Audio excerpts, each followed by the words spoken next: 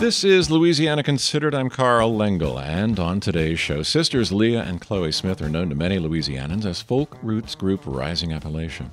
Their most recent project was recorded and live-streamed at New Orleans Preservation Hall. We'll chat with Sister Leah. Up first, it's been more than 4 months since the U.S. Supreme Court overturned Roe v. Wade, and Louisiana's most powerful anti-abortion organization has been shoring up support for the state's near-total abortion ban. Louisiana Right to Life helped write the ban, and as public health reporter Rosemary Westwood found, the organization isn't done fighting. Ben Clapper, the executive director of Louisiana Right to Life, walked up to a podium at the Baton Rouge Press Club on a recent Monday. Thank you, everybody. It's great to be here. This was Clapper's first major address to journalists since June 24th. That's when the U.S. Supreme Court overturned Roe v. Wade, triggering Louisiana's law banning nearly all abortions, including in cases of rape and incest. Clapper began by celebrating that victory. And we estimate that so far since Roe v. Wade being overturned, 2,512 unborn babies have been protected by our law. That's likely an overcount. It is likely hundreds of women have been forced to stay pregnant over the last 4 months. But one study found online requests for abortion pills have tripled in Louisiana, and it's not clear how many other women have traveled out of state. Anti-abortion groups want to take that travel option away, too, with a national abortion ban. But for Clapper and Louisiana Right to Life, there's a more pressing issue: holding on to this victory in this state. That's been the organization's focus for months, shoring up support for one of the nation's most extreme abortion bans. On a hot sunny day in September, cars rushed by on Veterans Memorial Parkway in Metairie, where a group of a few dozen anti-abortion advocates gathered in the neutral ground. They began in prayer. Lord God, thank you so much for bringing us together today. Thank you for the victory of life. The group was there for what's called a Life Chain event, where anti-abortion supporters in towns across the country stand at street corners, waving signs to promote their message. One was Karen Villarreal, 64, who lives in Algiers. She held up her sign. It says, "Women deserve better than abortion." And what do you hope people will take away from seeing a sign like that? I hope that anyone that's thinking about abortion will instead go for help at the pregnancy centers. Pregnancy centers are typically run by Christian organizations and churches, and they help pregnant and new moms. They were designed originally to dissuade women from having abortions. Now Louisiana Right to Life and other anti-abortion groups see them as a frontline service to help women who will be forced to stay pregnant. Pro-choice people have been making so much noise. I want everyone to know that pro-life people are wanting to help. These pregnancy centers offer clothes, parenting classes, referrals to healthcare or social services. Some have been funded by millions of dollars in state grants, but they don't provide comprehensive reproductive health care. And many oppose not just abortion, but various forms of contraception or comprehensive sex education. On the edge of the busy street in Metairie, Alex Sagers, the director of education for Louisiana Right to Life, said one of the key goals was to show support for the state's abortion ban. The climate is tense right now, and people have so many questions, and people who were pro-life are kind of, sometimes even questioning it themselves. Sagers said these people were responding to what she called misinformation. Physicians have said the ban is causing fear and confusion in Louisiana hospitals, delays in care, and patients being denied abortions even for medical reasons. Louisiana Right to Life has downplayed those reports and suggested they've been manufactured by those who support abortion rights. It says the ban is clear and doesn't interfere with pregnancy care. Sagers said there's also some concern that legislators could try to add rape and incest exceptions to the law, something Governor John Bel Edwards has said he supports. I think we're at a very vulnerable position in people feeling angry and wanting to put exceptions in our law. So legislatively, we need to be stronger than ever. One legislative session could change our pro-life laws. TJ Burgess is a 20-year-old native of Metairie who works with Louisiana Right to Life and runs an organization called Men for Life. For so long, we've been playing, offense, protecting and establishing our pro-life laws, making sure that we have the structure and resources available for pregnant women in their pregnancies. And now really is the time in which we need to double down. Back at last month's appearance at the press club, Clapper said one way to defend the ban was to keep playing offense. That means going after one exception in the law that Louisiana Right to Life has always opposed, an exception for so-called medically futile pregnancies, when the fetus is deemed too sick to live. Clapper told journalists that no one should be allowed to get abortions for terminally ill fetuses. Every human person, even if they are disabled, born or unborn, deserves their full lifespan, whether their lifespan is short or long. It's an issue that gained prominence over the summer after the case of Louisiana native Nancy Davis made national headlines.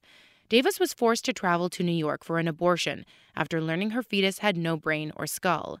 She said she chose abortion to prevent her child's suffering. But Louisiana Right to Life has been promoting other stories of families who chose to carry those kinds of pregnancies to term. Clapper told journalists about a baby named Tess, the daughter of a friend of his, who was diagnosed with trisomy 13. That's one of the conditions that currently allows for a legal abortion. But my friend did not choose abortion. Tess was born, and she only lived for 9 hours. While her life was short, my friend shares that Tess was a blessing to her family. Clapper is a reserved and careful speaker, and he didn't make any promises. But he did say Louisiana Right to Life would support banning abortions for medically futile pregnancies in the next legislative session. We would support efforts to remove that exception. Clapper also said Louisiana Right to Life is going to push for more support for infant adoption, one solution it sees to women forced to carry pregnancies. It's still fighting other battles, too, that it says are connected to abortion. Louisiana Right to Life has criticized vaccines that are developed using cells from aborted fetuses. And it's helped to prevent the legislature from increasing health insurance for fertility treatments, because it opposes the way IVF creates embryos. In the first few months of a post-Roe Louisiana, Clapper has been traveling the state, giving talks in churches where he urges anti-abortion advocates not to pack up and go home, now that they'd won a monumental victory. His message is simple. Louisiana's abortion ban isn't the end of their fight. It's the beginning of a new one. In New Orleans, I'm Rosemary Westwood. Public health reporter Rosemary Westwood on the anti-abortion movement in Louisiana. You're listening to Louisiana Considered on WWNO and WRKF. I'm Carl Lengel. Folk roots group Rising Appalachia has recently recorded and live-streamed at New Orleans Preservation Jazz Hall. The performance audio was shared on November 11th as Rising Appalachia live at Preservation Hall alongside exclusive videos from the concert. Spending many of their early years growing and learning both musically as people in New Orleans, sisters Leah and Chloe hold the city and venue close to their hearts, rooted in activism. The band will be donating a portion of the proceeds to the Preservation Hall Foundation. We caught up with Sister Leah, who goes by Leah Song professionally, for an update on the act, familiar to many as one-time French Quarter buskers. Leah, thanks so much for taking some time with us today. My pleasure. Good to be here. So let's go to the beginning, which actually includes just a little bit of New Orleans, your sisters. Tell us a little bit about the beginning of this. We are sisters, and New Orleans is a big, beautiful, robust part of our story and the story of this music. We grew up in a real musical family in Georgia, and our family played a lot of kind of traditional folk music from the South. And so we had a lot of musical upbringing, but we never really thought we would make music our living. We just figured it would be part of our story and part of our livelihood and part of our hobbies, really. And we both moved down to New Orleans shortly after Katrina struck the city, and we came down originally to work with several friends that were part of some of the rebuild working that were happening in the city, and we came for what we thought would be about 5 or 8 days. We were invited to participate in some of the cultural exchange that was being offered as part of the restoration of the city, and we said, well, we would do whatever we can to sort of contribute. There was an amazing organization that was bringing a lot of art and culture down, and we stayed not for 5 days, but for 7 years after that visit. That happens. Which I imagine you hear that story many, many times. No, it is interesting because you hear it, yes, but you hear it from creative people a lot, which is always kind of, oh, well, that makes sense. Right. And it was in our life there. We were working with a lot of local musicians and artists and activists and theater professors and dance companies. We have incredible friends down there in the arts who are all full-time working artists, that we began to really understand our role and our responsibility as artists and as culture bearers and as kind of second and third generation players of a traditional music. This was the motivation, the kind of coming to New Orleans, or had you been working together you came from a musical background, so you always had that around, but were you starting to reach out professionally, or was this something that came with the stay in New Orleans? We had already begun. The Rising Appalachia began, and its backbone has a really interesting story in Georgia, in Atlanta, Georgia, and we were beginning to play. We were touring a little bit and with our instruments on our backs in Europe and across Latin America and on train travel, doing a lot of street performing. We had recorded an album already. And then we began to make our life in New Orleans. And, music is royalty and also it's currency in New Orleans. And, very much. And all of a sudden what felt to us almost like it was perhaps a hobby or just a really cool creative art project, all of a sudden became something that we owed ourselves and our family and our community to take a little more seriously, and we were getting invited to play more, and we spent probably 5 of those 7 years busking. We would often busk on charters, and I think it was charters in St. Peter. That was a corner that we would often play on, and we'd go five days a week like it was our day job and figure out which songs worked and which songs we were writing that caught people's attention and which ones were rubbish, and tried to stay out of the way of all the really fantastic jazz bands because they needed domain, and we would just tuck into the little corners and hone our chops, And so I think it just got much more fine-tuned in our life there. Now, Preservation Hall, I want to bring it up to the present because that became a very big part of this. Was that on the horizon at that time, or was this something that you kind of, after you cultivated this, it went, wow, this would be something? Well, we are friends with several of the players and the creative director over many, many years of various different musical potlucks and festivals and crossroads and lots of time in backyard barbecues. Brendan and Aurora, who are both on the album, both became really dear friends, and we would play together and tour together and swap food from our refrigerators when a tour was over and the other one of us was leaving. And so we were building a relationship with all the musicians, as everyone does in New Orleans.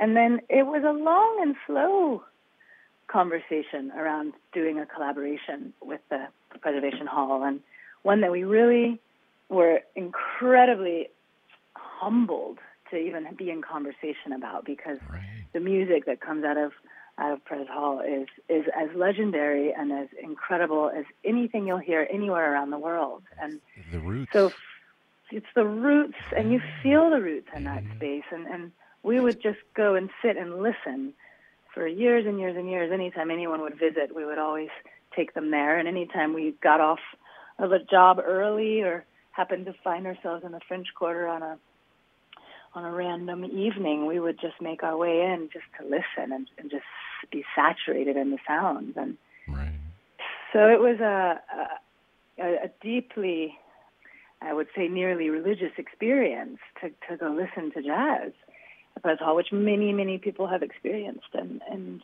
would probably attest to themselves. And then as the friendships developed and the conversations developed about bigger collaboration, we never knew what that would look like. We sat in a couple times and would sing when we were in town. We would sing in with the band and do St. James Infirmary or just a closer walk with one of the old trad tunes. And so when the invitation came to it was deep in the pandemic still, when things hadn't opened, to try and build a project out in the hall. We thought, well, this would be a really cool time and a way to begin to build those relationships and that collaboration in a time where no one is really going out still, and we could kind of bring the spirit of live music and the spirit of Prez Hall literally into people's living rooms.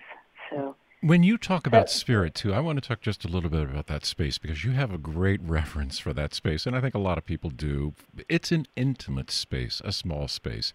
And I want to kick reference to something else that I noticed on your tour schedule. You played a place in DeLand, Florida. I know that place in DeLand, Florida. It is small. But the point that I want to make on this is it's wonderful to play those spaces. You talk about busking, and you're on the street, and you're in the open air, and everything just goes everywhere it goes. But when you're in those spaces, it's very different for an artist. Do you find that? Oh, yeah. I mean, I would say Prez Hall it's one of our favorite places in the world, and we not too long ago also played Red Rocks, which is 10,000 person space. That's there's a big difference. There's a big difference. Yeah. Is it more fun to play a Red Rock because there are thousands of people there, or is it more fun to be in that space where you can see every face in the crowd? I mean, I wouldn't trade the Prez Hall show for anything. Yeah. It is so special to be able to see the faces, to be able to feel the room itself. I mean, it's actually more nerve-wracking. That's the funny part. 10,000 people becomes a sea. But when you see your friends and you just are they into this one? Yeah. You're doing it for the family, you know? Yeah, exactly. It's so much more nerve-wracking. Yeah. So how did the event go? Because we are in past tense on this, the initial streaming and all of that. How did that go? It was really, really special for us we were able to be in the space all day. We rehearsed for several days. The day before, we got a little house that we were all just based out of, and cooking and feasting and running all the tunes and just rolling around on bicycle everywhere as one does. And but the nerves were really high. The day was gorgeous, and you roll in, and we had a small, fantastic camera crew in there, and we put the show tucked kind of right before the standard evening events for the Prez Hall band. So we were the sort of the matinee, and then the evening went into the 3-show standard, and it was amazing. It was very vibrant to feel it live, and then I think this next iteration of it feels almost deeper in a way that we're kind of bringing the music all the way into our lives and our discography forever.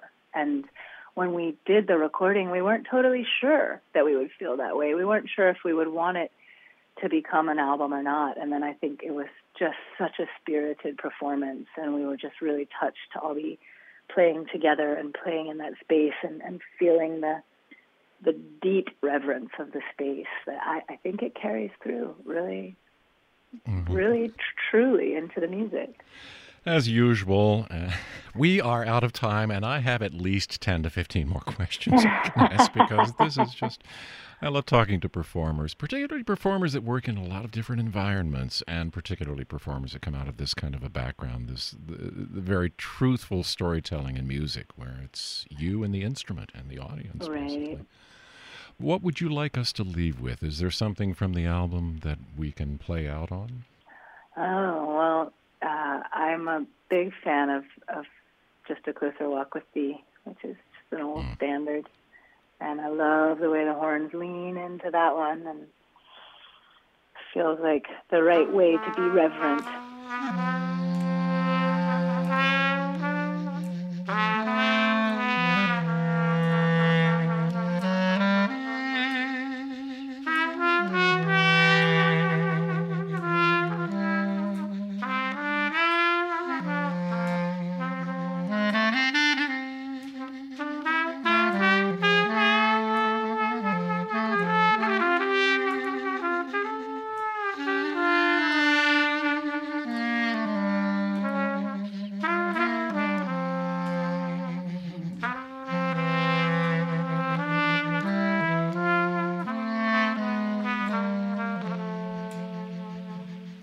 Just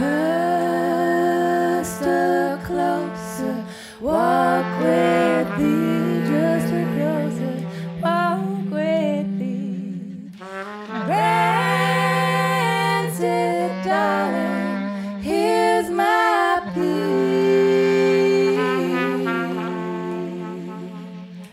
Daily walking close to thee.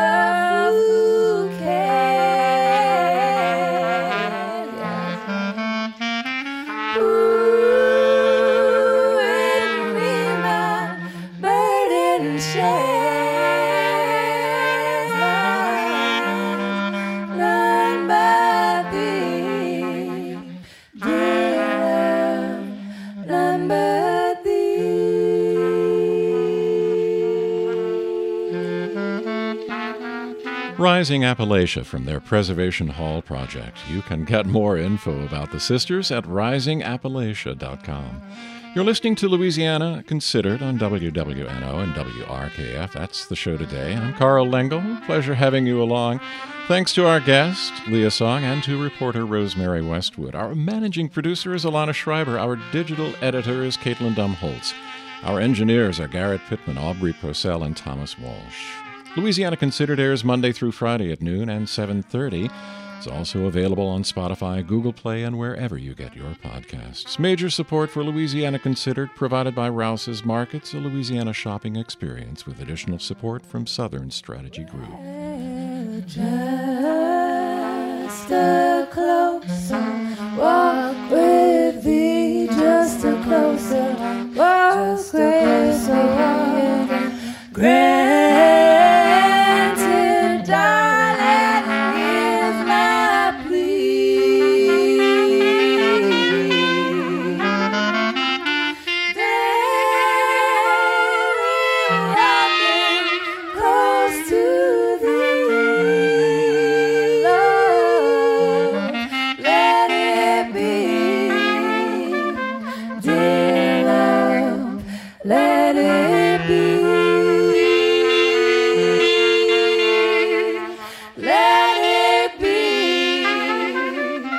Dear